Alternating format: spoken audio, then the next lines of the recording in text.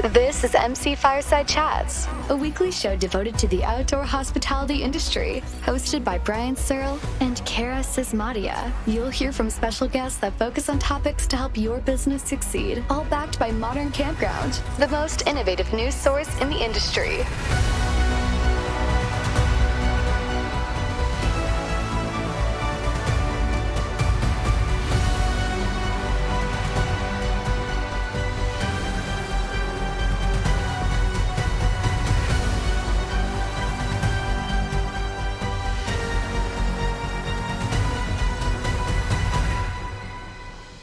Welcome, everybody, to another episode of MC Fireside Chats. My name is Brian Searle with Insider Perks. Hopefully, Kara Sismadia will be joining us in a few minutes. She just messaged me and says she's in a meeting. I think Ruben's still finishing his as well. He emailed Kari from Modern Campground and said he's going to pop in a few minutes too.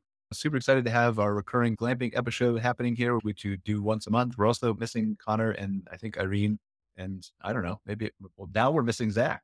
But I was going to say Zach is here. So hopefully he'll be back. He's in Kansas City, beautiful outside there. He's popping back in. Okay.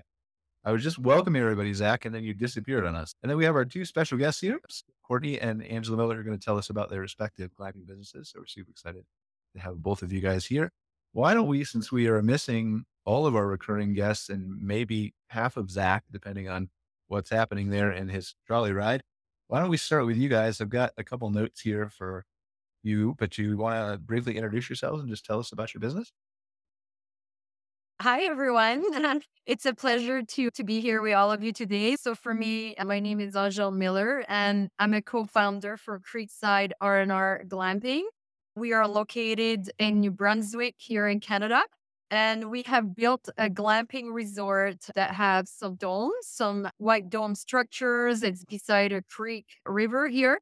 And we also have a new concept we just introduced this year called the Mirror Cabins that we have built on site. And we also have a Nordic spa and a meditation yoga center. We also have a lot of beautiful nature trails. We have canoes, kayaks, paddle boards, fat bikes. So for all of that fun stuff to do outdoors as well. Awesome. That sounds great. I want to definitely dive into that and talk more about it. Skip, do you want to start or introduce yourself? No, I was ready to head to Canada and come visit Creekside. That sounds pretty amazing. To be fair, Canada is a little bit more beautiful. Like we're a little spoiled up here. So, It's funny because if you told me 5 years ago that I'd be living in Alabama, I would have told you were full tilt bozo. But here we are, and we think we found one of the most beautiful spots in Alabama. I'm Skip Courtney, and I'm co-owner with my wife Rhonda of the Destination Glamping Resort. Here, right outside of Dadeville, Alabama, we're on beautiful Sandy Creek, which runs into Lake Martin, which is a huge resort lake area that's been tremendously popular here for decades and decades, really since they built the dam and created the lake. We sit on 104 acres. We have Sandy Creek, which wraps up around from the east side of the property around the tip and then all the way down the west side. So we have about a mile of creek frontage on one side and close to 2/3 of a mile on the opposite side of the creek. Very cool, very private. We're our safari tent glamping site. So we have big safari tents from Bush Tech Safari here in the US. They're manufactured in South Africa by Canvas and Tent, great company who's been in business since the 70s.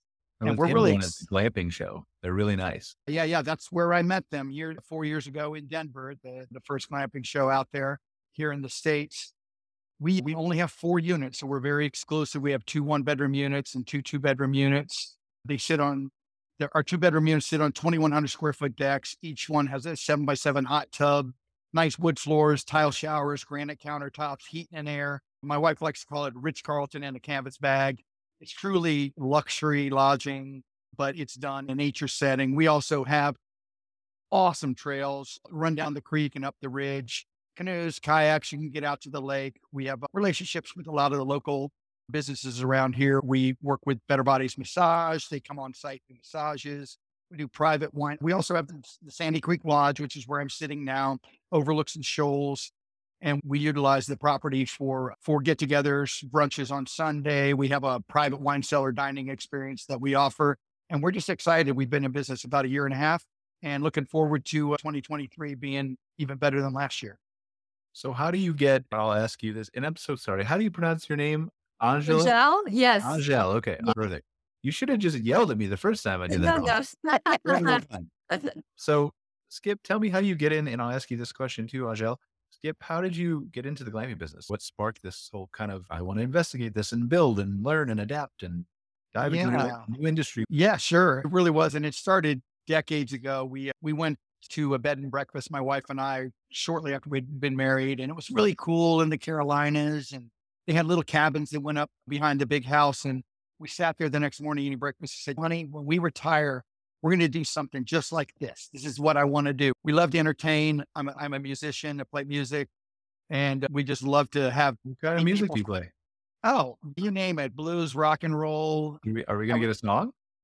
Yeah, the baby grand's right here. So yeah, Yeah. you might talk me into it. Either that, or maybe I'll pull out a harmonica and give you a little blues. Happened was when we were in Nashville, Tennessee, and we had bought an old building on Second Avenue, right downtown Nashville, in 2004. Should have bought more old buildings in Nashville in 2004, but one was pretty good. And we renovated one of the floors. It was an absolute beautiful space called the Music Loft.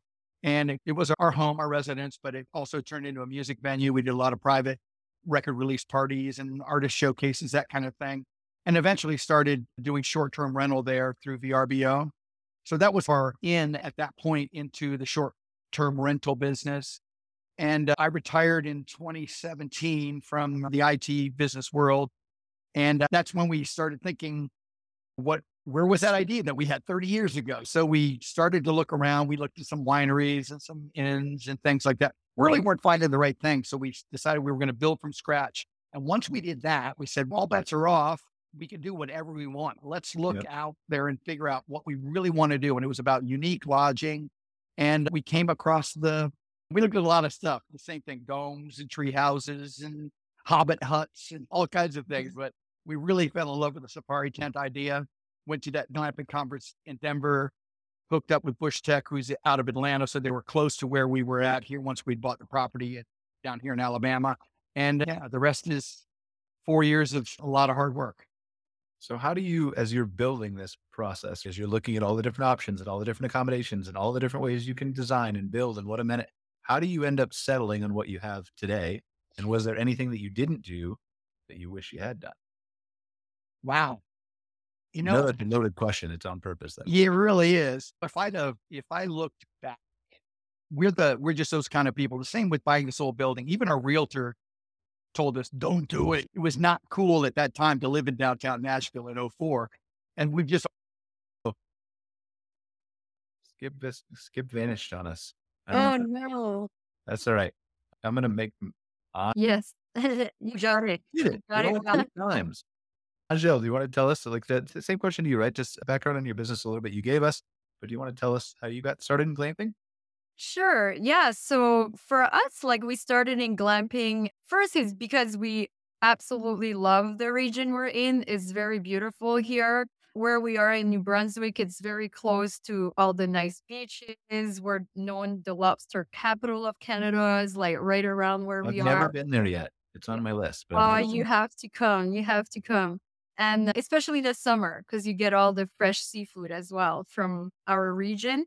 So for me, I grew up in this region right across from where we built the resort. And the nature is so beautiful here. It's so vibrant. No, there's tons of bird habitats that are there, like on the creek where Creekside is. We have a lot of blue herons. There's a lot of deers that live on the property. It actually used to be an old apple farm and it turned into a forest over the years. And so there's so many apple trees everywhere. So there's a lot of deers that reside on the property. And we just had a lot of love and passion for the area. And we decided to build a glamping. And when we decided to build was right prior to COVID. And we started to build the roads and everything. And then COVID happened in March. And that's the month that our domes were arriving here in Canada. So the same time that everything came when it shut down, everything was arriving here to start building. And we were giving it a lot of thought because initially we didn't know if it was the right timing for us to keep moving forward. But after like we thought about it, we decided to keep moving and build a glamping. But it was probably the best thing we have done and to make that decision because what's happened is a lot of people were used to travel on all-inclusive vacations or down south or cruises, and everybody was at home and wanted to get out of their home and have a nice experience.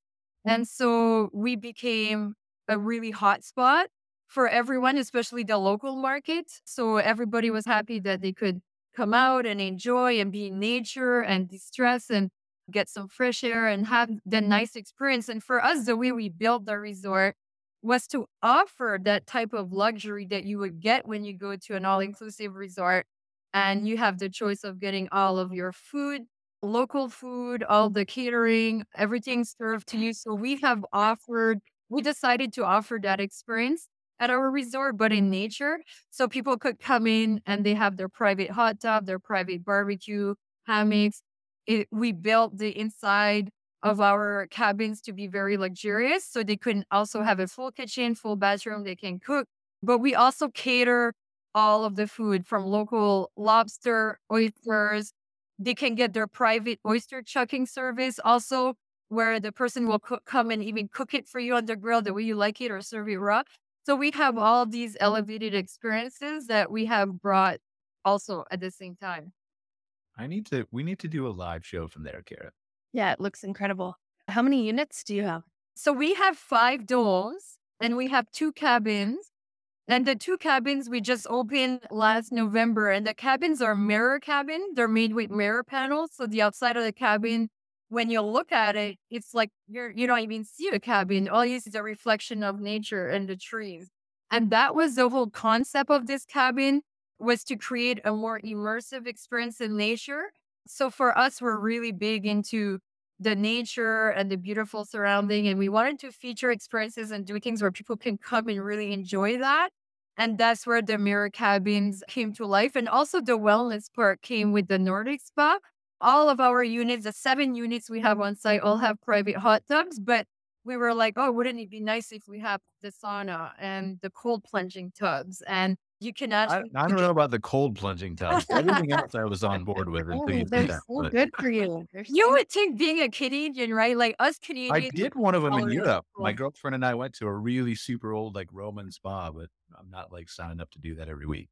No, it's so good for you. You're supposed to do it every day. I know. Yeah. I'm aware. It's still really cold.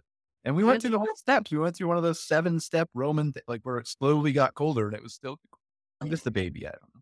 I'm curious what your operating season looks like. Yeah.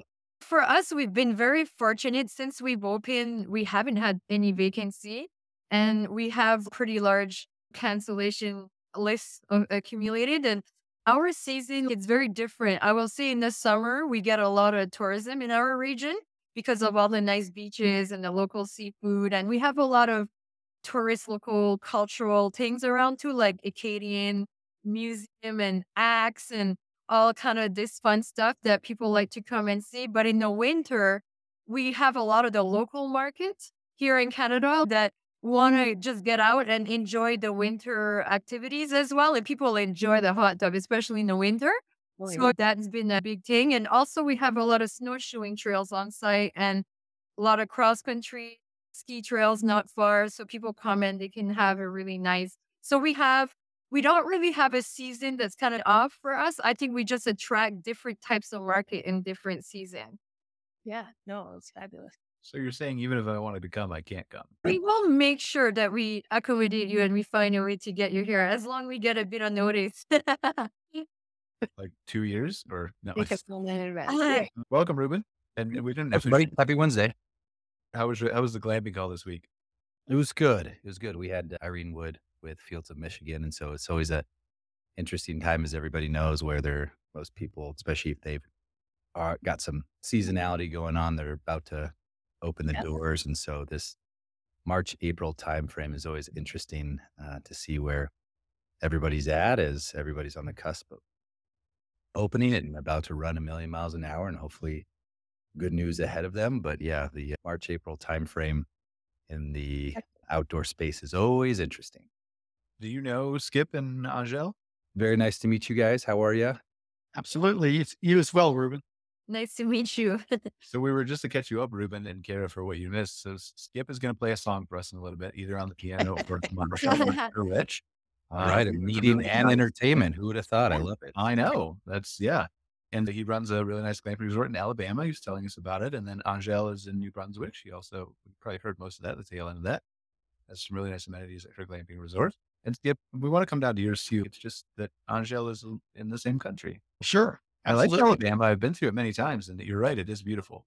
But I'm also very spoiled in Calgary. And New Brunswick is can very Yes. spoiled too. Like I can imagine. it's not Toronto in the middle of the country or Saskatchewan. Yeah.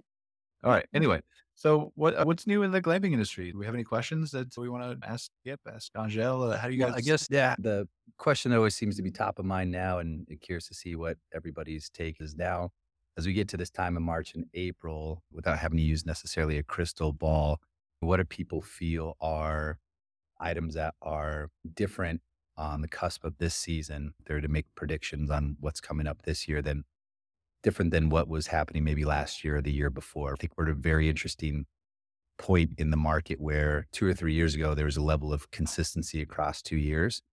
And now it feels just like a different year, not bad, but different in ways. And I think what people are seeing on the ground is always an interesting way that people can use in their own business. It doesn't matter what side of the outdoor hospitality side they're on, but just see what anybody's seeing as the season is now about to happen or underway, depending if people are still under maybe a little bit of snow, depending on how they got hit this last winter. Everybody's a little bit different scenario, but if there's any kind of predictions or kind of crystal ball comments that people can make, say, no, so far with my interactions with potential guests, or here's what I see really is most likely about to happen for this season. Again, no right or wrong answers. Just curious to see what people are seeing. We lost Skip. So Angel, do you want to take that first? I think we've established that business is great for you still, but is there any difference in consumer behavior or bookings or anything you've noticed with requests maybe? Or Yes, for sure. I mean, for us, what I see the difference is because when we opened, as I was sharing, it was during COVID, it was in 2020 that we have opened. So that was a completely different market than it is today. What we're seeing is a lot of people now, instead of traveling local, they're starting to travel back a little bit international as well. And so they are going on those cruises or all inclusive resorts that maybe they had canceled prior to around the COVID time. And so for us, what we're also like having to adjust to is really enhancing the experience. We always have to strive to keep enhancing those experience to keep it very interesting, get a lot of the same guests that are coming and get a lot of the local market at this time of the year. And so we've been working harder on those type of experiences. Like for example, we partnered with a local llama farm and they will come and we'll do llamas and glamping days and then they will come with the llamas and you hike with your own llama on our trails and then you can glamp and stay in the dome at night and then you get to feed the llama and learn. So we're trying to partner with a lot of local farms and companies to create very unique experiences. We also have incorporated with the Nordic Spa, we do a lot of things like that too, like retreats type days. So then it also attracts a lot of the maybe like companies or local people that will get together and come and rent all accommodation, but also do these type of events. So that's kind of how we're having to fill the gaps and really ensure that we're full all the time versus when 2 years ago we would have filled either way because people were not traveling internationally. And during COVID, people were really restricted to where they could go. So at the time, people would just come. They just wanted to get out of their house. We were not far, so we didn't have. But now we have to just work a little bit harder and think outside the box to create those type of experiences. And are you actually getting that in the feedback too, just from your property? Because expectations are changing, right? And so what now people expect now that they've got more travel options, are you just reading between the lines or do you feel like guests are being a bit more verbal about their expectations, or is it post-stay reviews that you're seeing what those expectations are? What does that look like from your property and that guest perspective? Yeah, and I would say that for us at Creekside, like we do have for sure, like the guest experience is the expectation is there, and they expect a lot more. I think that perhaps what it used to be, and even myself traveling a lot, I can see the shift with that. But that's where you have to ensure that for us inside, like we have to ensure everything is there and it's very clear on how that's communicated as well and how we welcome the guests. So as long we're clear. So when the guest comes in the same day, we send a text, we welcome them, and we lay out all of the details. We send emails before so they ensure what they're getting and not getting. So it's very clear. And if they want these extra services or they're expecting certain things, that they're aware that they can get it and how that kind of works with us. But inside the domes, like we have custom made soaps, we provide organic olive oil, like we've raised the bar on a lot of the things we offer. So like instead of just regular salt, we'll put Himalayan salt, we'll put the whole black peppercorn, we'll put the handcrafted local soap made with olive oil. Like we'll do things that we know will meet those expectations. People will communicate their reviews, which is very interesting. Most of the guests that come out of Creekside, I would say 80% will put a review. Either it's a positive or negative. They will let us know. We've been pretty fortunate to keep it at 5-star. So we've been able to keep it at 5-star. We almost have 300 reviews. So we're the highest rated glamping resort now in our region, but we work hard for that. I gotta say, we work hard, and every little thing counts for us in terms of how we communicate with the customer by all those emails, the texts. When they're here, we validate to make sure they're okay, they've checked in well, they got everything they need. If there's something they want more, we address it immediately, but those expectations are there. I really think that's the shift we're seeing is given this huge expansion or reopening of travel options, we really guests are able to they just have a ton of options again. And so that's really driving their purchase decisions, I think. I know on the camping side, we're really seeing a strategic shift specifically back towards welcoming international guests. The rentals and glamping push in all the marketing stuff is big right now. That's obviously a huge market that's been on tap for us the last couple of years. But then also we're using those assets across properties to market and promote the lifestyle to potential new campers, as those are obvious entry points for campers and RV ownership and all of those things, rentals and glamping specifically. We see those as great complements to the industry as a whole. And I think that's where the shift has, for our members specifically, is that I'm seeing is this strategy to really capture the attention of travelers again, because there's so much more competition now, again, since before COVID. The last couple of years have been so strong, but we need to get and remain competitive again. It's interesting. There's two things that you're talking about, basically, I think it is. And number one is the marketing aspect of it, right? That's two reasons. So Ruben, and I'm curious for your thoughts on this too, as far as what you've seen shift in other people's businesses. But from a marketing perspective, maybe more local during COVID, now a different type of audience that can come from anywhere, whether it's international, overseas, Canada, US, whatever, or just further away and not as local. So that shift, how do you adjust your marketing to meet that changing demographic, to explain maybe your resort better, to show that you have different options or upscale options or a variety of things that can compete with the luxury hotel resort, if that's your vertical, the luxury, right, that you're competing with. And then the second piece is what Angel was explaining, is the communication. I feel like there are so few people who do this as well as they could.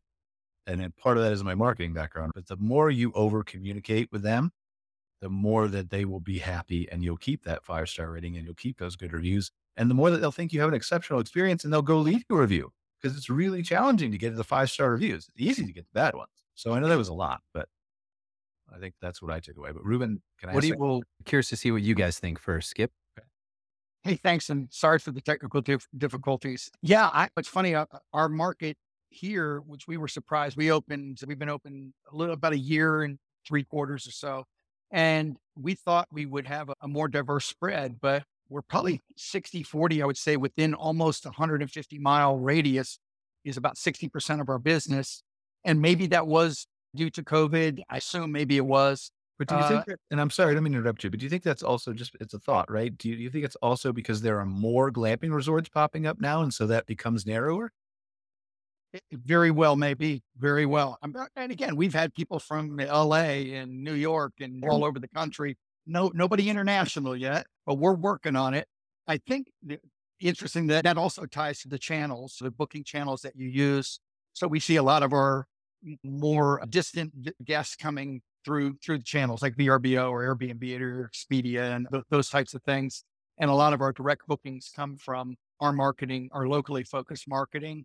But it's going to be interesting. We're pretty much on track like we were last year for this time of year. We've tried to do some things. We built a stage last fall, so we have live music venue, Music Under the Stars that we opened last fall, and we've got the music series running throughout that. So we're seeing some interest built, and then we get bookings in conjunction with people who want to come and listen to music and then not have to go back home again. So that seems to be helping. I think really though, Anja, you hit the nail on the head too. It's just if it's the reason why we took the word resort and made that a part of our property name is to make sure that you could separate yourself from this huge, wide array of things that people call glamping. And that's only getting more and more diverse and confusing. So we wanted to make sure that people understood they aren't coming to stay. Yes, you're in a tent, but once you walk inside the tent, you truly are in a luxury lodging environment. And again, all the amenities that you're talking about, locally sourced goat milk soap and the types of things that set I'm you not apart like all from. these places. Sorry.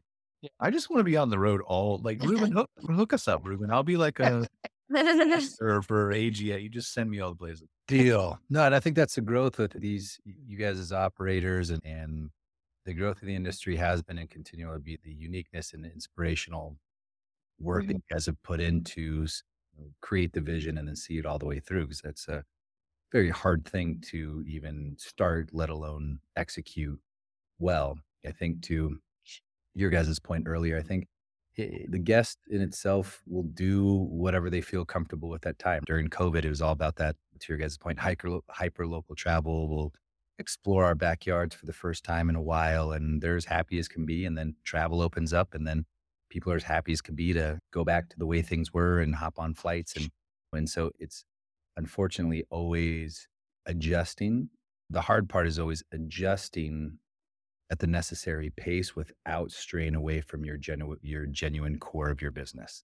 Yeah. And how do you do that? And I think it's a lot of honest conversations. It's a lot of asking the right questions and getting the right feedback, but there's always going to be cycles, right? There's always going to be iterations of what the guest wants and doesn't want, and based off of what the market will give them. And it's interesting to see. That's why I think those crystal ball questions are important, because it's, what is the pivot or the change that's on the horizon? It's not enough to completely disrupt or completely change the outdoor market as a whole, but you got to pay attention to it, because sometimes those slight changes are what sets you apart. And those slight changes allow for you to be ahead of the competition just enough, because anything, we've talked about it a bunch in the past, anything that we're doing today as operators, we had to think there's no light switch, right? We had to do that months ago, if not years ago, to be able to actually have that up and running and do what it needs to do as of today. And that's the art form, I think, more than the science. Nashville was easy. Such a huge destination. We didn't really, when we were doing our short-term rental there, we didn't really have to. It was more about making sure you got the guests that you wanted, that level of guests that you wanted, as opposed to struggling to figure out how to market yourself. Now that we're in this environment, even though it's beautiful and all, it's become more of a challenge to figure out, how do I get people to want to come here if they weren't already planning to? And that's the thing. We get a lot of business from people that, oh, I'm coming to visit a friend in Auburn, or my kid's graduating, or it's an Auburn home game weekend and I'm with the opposing college, so we want to come and stay somewhere cool. So we found with making local partnerships, Alabama fly fishing, we now partner with them. So when they have people coming in from out of state, they say, this is the place you need to stay. You need to go and stay at the destination. And we found ways to do that. Also experience-based visits. So cooking classes, yoga things, songwriter retreats, those types of things are becoming really successful for us as well. So this is one of the things that interests me, is the level of detail and attention that both of you are paying at your resorts. And I'm sure lots of other glamping resort owners do the same thing. And I'm curious, Kara, for your take on this. Is it, and I'm not intending to say that anybody's different or less or doesn't do as good a job or whatever. It's just an open thought question, right? Is there a benefit to owning a glamping resort with less units that gives you the ability to pay closer attention to those details? Or can it be this? Because I feel like I don't see as many campgrounds with cabins and glamping with hundreds of sites paying attention to some of those smaller details. Not that everyone needs to do that, but those who are trying to attract that kind of clientele, I don't feel like I see it as often as I do in glamping. So this is where I feel like there will always be space for the small mom and pop operators, those operators that are out there that are prioritizing the experience and the really well thought out package delivery stuff, because there will always be consumers who look for that. And you just can't get it, in my opinion, in the dynamic where you're prioritizing capacity and those kinds of things. I hate to sound negative about it, but it is the outcome when you see this big shift toward kind of a corporate structure where these investment groups and stuff are buying up properties. Their primary necessity is heads in beds, technically, or RVs in sites or whatever, because of quantity. And the small mom and pop operators typically tend to, I think quantity is necessary to a point, but there's also the scale is really balanced between quantity and quality. I think obviously both ways can be successful, but I really think that's where the mom and pop operations, those small businesses with 7 units in a stunning spot, can really compete and set the bar really high. Someone like Angèle is setting the bar for consumer expectation very high. So those guests that are visiting her property, are going to have that level of expectation and carry it through elsewhere and push other operators to start exploring that way. I think it's really comes down to the type of experience you want to offer. And if you're just in it for, if you're the investment guy who's looking to make dough, or really wanting to have this be a lifestyle experience as an operator. And I think that there's this industry, a ton of operators prioritize that over just But if you take like the corporation out of it, right, just for a second and look at mom and pop owners of campgrounds too, who have maybe 150 RV sites and 25 cabins. I see that less even with the mom and pop people paying attention to the type of soap in the cabin and the towels and the experiences. And so is that something that is because they have so many more sites than a 7 or 10 unit glamping property, they can't do that? Or is there a reason they're not doing that? Or am I just missing it? I think there's several factors probably. One of them probably is, limitation on resources, and you can only duplicate that level of service so many times with the amount of resources you have. We have significant like staffing and labor issues across the country here in our parks, and obviously seasonality in Canada contributes to that problem too. But I also think it is a factor of consumers just not demanding it so Yeah, far. that's fair. And so I think that's where operators like these guys today are impacting that, setting that bar, so that I do think going forward, in order to access those guests who are going to pay, I'm seeing glamping properties charging $450, $500 a night in some units, right? So accessing those guests is going to take getting to a level of service. It's going to push operators, if they want to compete at that level, to have to do those things. I just don't think consumers' expectations have been set there in a broad way yet that is Well, required. not everybody is the luxury high end that wants the olive oil soaps and the right. So Right. I think There's- there's value in whether you're, regardless of whether you're targeting high end, low end, middle end, whatever. I think there's value in the details of whatever that audience is looking for. And I think that's another factor is it really does sometimes just come down to who your demographic market is.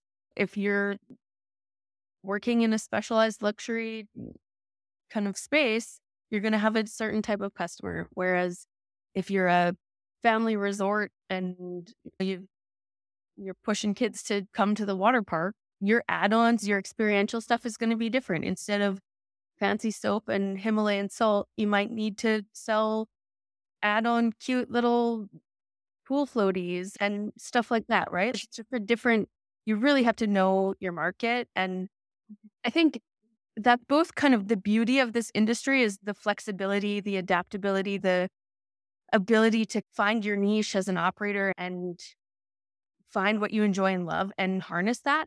But then it's also one of the biggest challenges because there's so many things you could do. And how do you narrow it down and find the right thing without sacrificing on all the kind of business aspects of things?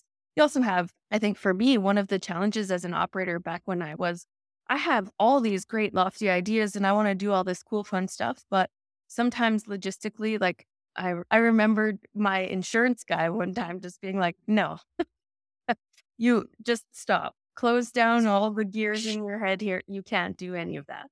And so sometimes reality makes those things difficult too. That's another big hurdle I'm seeing operators facing this season that we haven't really seen the last few years is insurance issues, waiver liability stuff. So sometimes your decisions don't get to be decided just on I really want to do this because it would be fabulous for my guests thing. There's a ton of factors. Now, you do bring up a good point, though. Like, and Ajal and Skip, how do you decide to go into the niche that you went into? Why did you decide to target the higher end? Yeah. So for me, like why we decided to target the higher end. So when we first started, it's not like we had in mind we're going to target the higher end. Like we didn't really had thought it about it that way. For us, it was more we want to have that luxurious resort feel experience in nature, but also make it affordable was a really big thing for us. We didn't want to be that $400-500 a night type.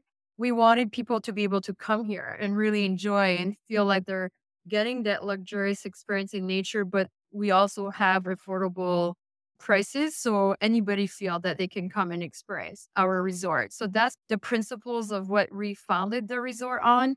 And for us, we've adjusted a lot of our experiences and how we were going to manage the structure of what we were doing based on that. So we have a lot of local suppliers. We managed to get some good prices on some of those local products, but we're also marketing these local companies. So it's also increasing their business overall. And a lot of the guests that come, like for example, we have a local smokehouse and they do smoked sausages and bacon and all that. And they keep telling us how many people keep going over and over now and buying their product because they have experienced it here and because they have seen it on what we're doing.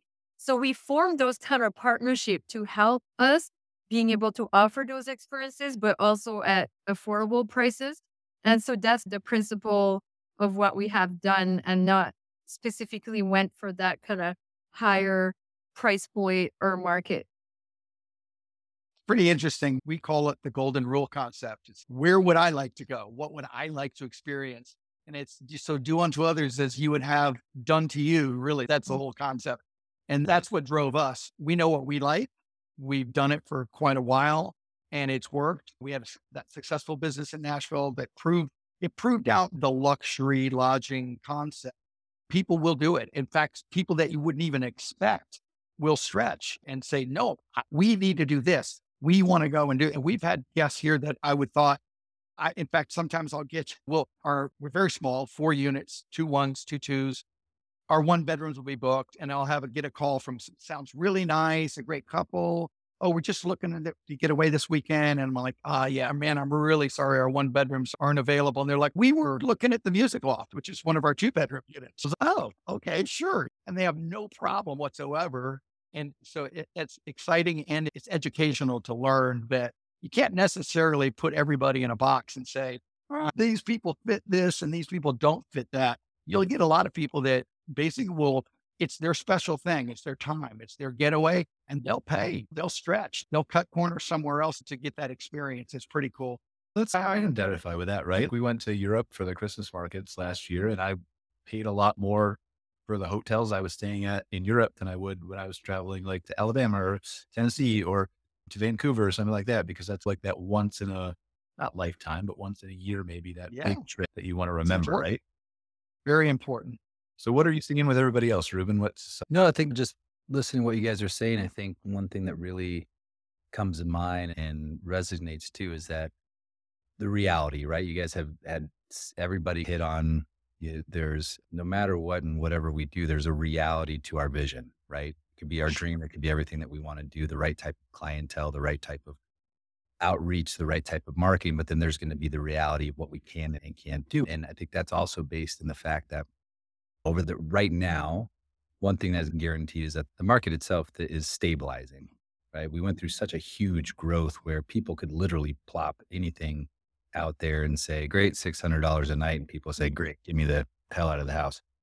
That time's gone, right? I think there's still a certain level to it, but holistically speaking, that's gone. So what does that lead to? I think that leads to operators having to make a choice on what kind of experiences that they want to provide because of the realities and of what they can and can't do. Realities of being the right size of operation. It'd be great if everybody could put 100 units down in a certain level, but at the same time, is that the best thing for your operation? Is the best thing for the type of experience you want to provide? Because if you've got 100 units, you got to have the right type of people there to, especially if you want to be more high touch.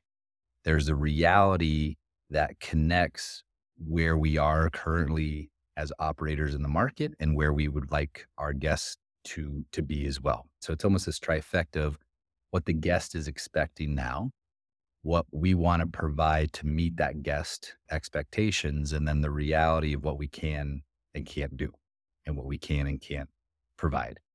And we hope that all of that matches up, but sometimes it doesn't. Hearing you guys talk, I couldn't agree more of over communicating to the guest and over communicating what we're providing, what we're not providing. But I think that's just the last kind of note and interesting part of what I'm seeing too, is that there's a reality to everything that we talk about, right? And there's a reality to what we can do and who we can be and what kind of execution we can actually provide, right? And I think a lot of that also has to go side by side with a stabilization, not decreasing, not going in the wrong direction, but just a stabilization of the market. What we saw for years was just great, but not realistic for it to continue like that forever. And then you've got those outside forces as people are trying to expand, higher interest rates, higher material costs, harder to find contractors, just the cost of actually developing. It's not as easy as it once was to borrow money and say, great, I'll put up an extra 10 units because we're at 100% capacity. People are really asking those hard questions of what is my definition of success and what is my definition of an exit? Because it's not necessarily a exit of great, I'm going to sell this business to somebody else. Maybe my definition of successful exit is a cash flowing operation that I can kind of hand off to the next generation, right? That's great. Yeah. But those are questions that you can only ask while swimming in the lane that is the current lane that you're swimming in versus because you asked those questions 3 years ago, you have different answers, you have different perspectives, and you have to look through the lens of today and hopefully look through the lens of 1 year down the road. And you can maybe do that, but it's hard to do so 3 years down the road because things change drastically and you're hoping to make the right decisions that put you in line with good decisions based off of the market there. But again, if everybody could do that perfectly, then they probably wouldn't be working and they'd already be retired 100%. I really love what you're saying, Ruben. What you're saying actually just made me think too for us when you like the ability to sustain what you're doing based on adapting with the changes in the environment and the demand, like in the market. Like, cause like you're saying, like 2 years ago, we could have probably charged $400-500 a night and we would have been full, no questions asked. And that's what we were thinking. Well, we could do that right now and we would be booked. We wouldn't have to worry. But the thing is, how can we sustain that? How long can we sustain that? And if we build our brand and resort on that, we don't want people to think, oh, this resort is too expensive because now things are changing. The economy is changing, the inflation, people are traveling more international. There's a saturation. Even in our area in New Brunswick, now the glamping resort have opened everywhere. Right? So if we would have built our resort on that, I'm not sure we would have been able to sustain that to today's market. So that is such a good point because I know for us, we had given a lot of thought to that when we started. Skip, Yeah. anything to add to that? Or? We it was a lesson that, again, that we learned in Nashville was we let the market determine where we fell. we priced ourselves at a certain point that we thought was reasonable. And then once our occupancy hit a certain point, we notched that up a little bit. And we noticed people didn't go away. So we notched it up a little bit more, and they still didn't go away. So we notched it up a little bit more. Now we're not, again, in the exact same situation there as we are here, but that same concept has worked for us. It helped us to say, here's what we can get in this market and obviously we'd still like higher occupancy than what we've got right now, but it gets to that midweek stuff. The weekends, they book out easy. Now, how do we get people to show up on a Monday, Tuesday night, or a Tuesday, Wednesday night, or stay Thursday through Monday, that type of thing? I think you have to pay attention. That's the only thing. You have to pay attention and be willing. A lot of times the phone will ring, and just because of our current situation where we're at, and I'll say, hey, look, I say, hey, it's $450 a night for a 2-bedroom tent, and people go, oh, wow, it's a tent, and I try to give them all the features and justify it to them. And then I might say, guess what? If you're coming next week, they're open, I'd love to book it. I'll give it to you for $375. We do that frequently too. You got to be dynamic with it. Yeah. I do think it's one of the kind of necessary pieces, always staying on top. And it does really require adaptability. And I think can sometimes be one of the hurdles. I've said this on the show before. One of my biggest challenges as an operator was fighting that tunnel vision, where it was like, okay, we're doing things here on this property this way, and this is working today. And then you get into this daily routine and you're focused on like experience delivery and making everything functional, and also all the logistical payroll things and all the day-to-day stuff. And before you know it, you're just going down this path in a kind of robotic way. And so being able to step back and say, where do I need to shift? What are my rates doing right now? How does should I be raising my rates? Should I be taking that time and that kind of bird's eye view perspective really regularly is so necessary, I think, especially in those smaller operations. And it can be a challenge to fit that in when you have all the other unclogging the clogged toilet and yeah. Yeah. I love my wife. Literally, it was just a few months ago. She goes, man, who knew I love to make beds so much? It was like this great revelation in her life. She goes, and she's really good at it. I can't do it the way she does, but she really pays attention very uniquely. And that kind of stuff pays off. We get people that mention that in their reviews. They're like, the bed was just so nice and it was made so well. And it's like, wow. Yeah. It's fun to take pride in those kind of things. We also do. Oh, I'm sorry. We also reward you have to be loyal. So one thing we found, we do family and friends discounts, do returning guest discounts. Yeah. And I'm so surprised. We've literally we've been open a year and a half. We've got people that have been here 6 times in a year and a half that have come back again and again. And not necessarily from right down the street either. So it's those types of things that we had run into to say, man, if we had just 150 of those people, we'd be good. We'd be set. We're set. I do think oftentimes it's those really little things that we put not a ton of stock into that really can really lend to that level of experience. I like getting into a well-made bed. There's a level of luxury there that I can appreciate. And I think we can often minimize those little touches that really matter.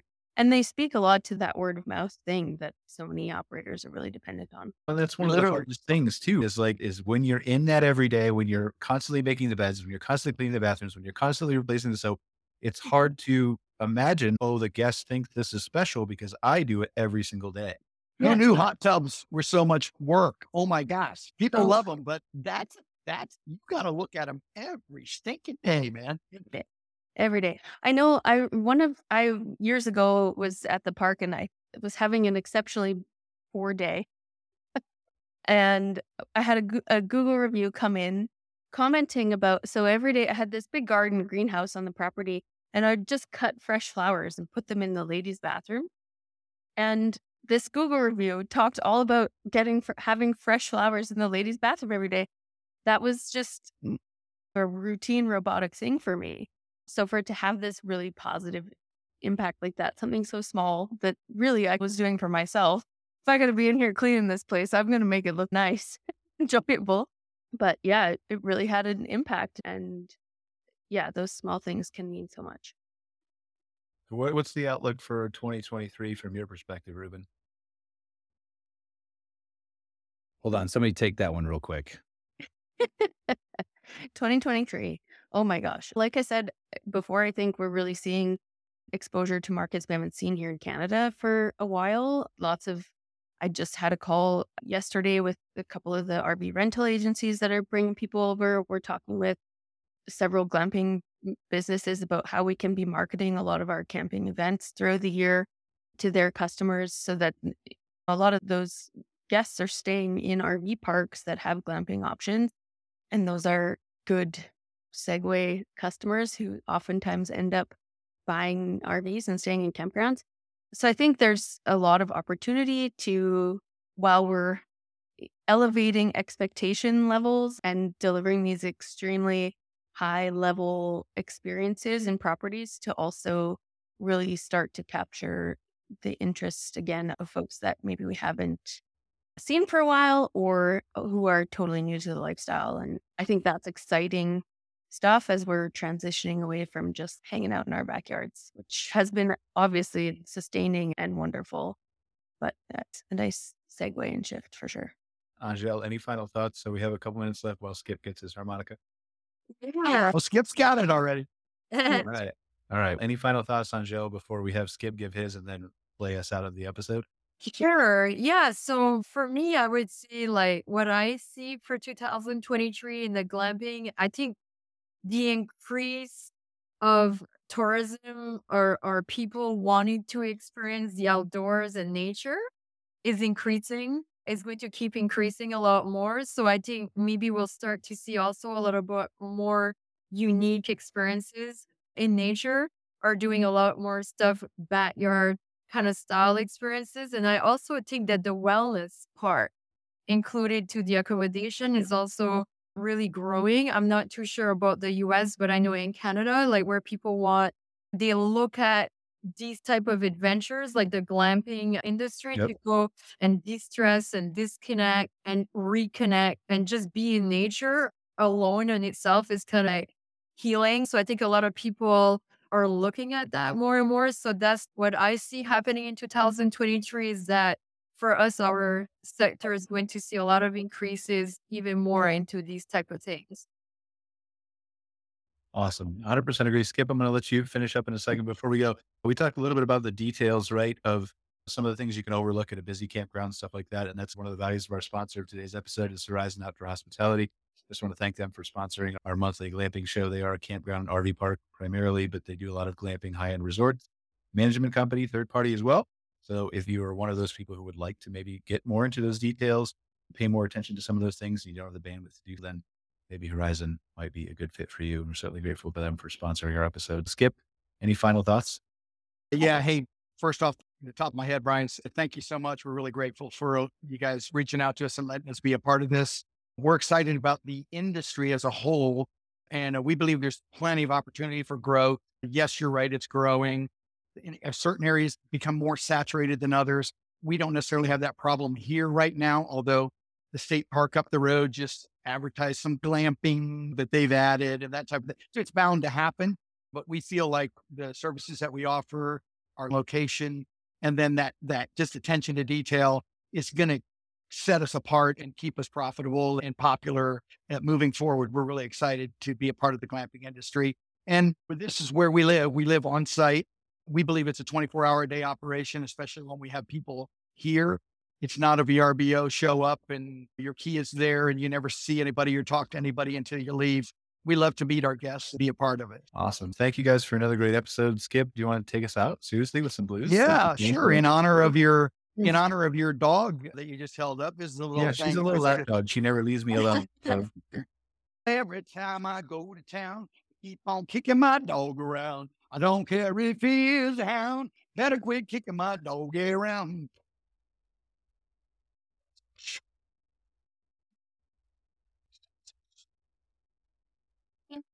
I went to the bar the other night. I saw my dog in a terrible fight.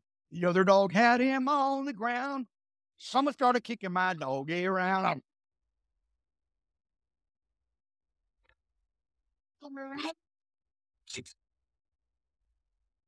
When I went out hunting with my dog Blue, I was going to catch me a rabbit or two. Then I heard this terrible sound. A bunch of rabbits kicking my doggy around. How about that?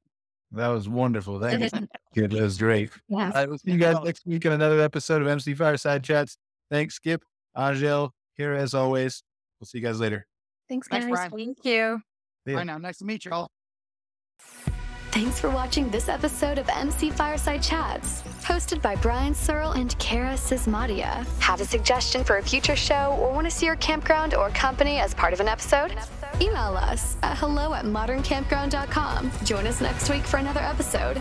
And don't miss the latest outdoor hospitality news and commentary from around the world at moderncampground.com.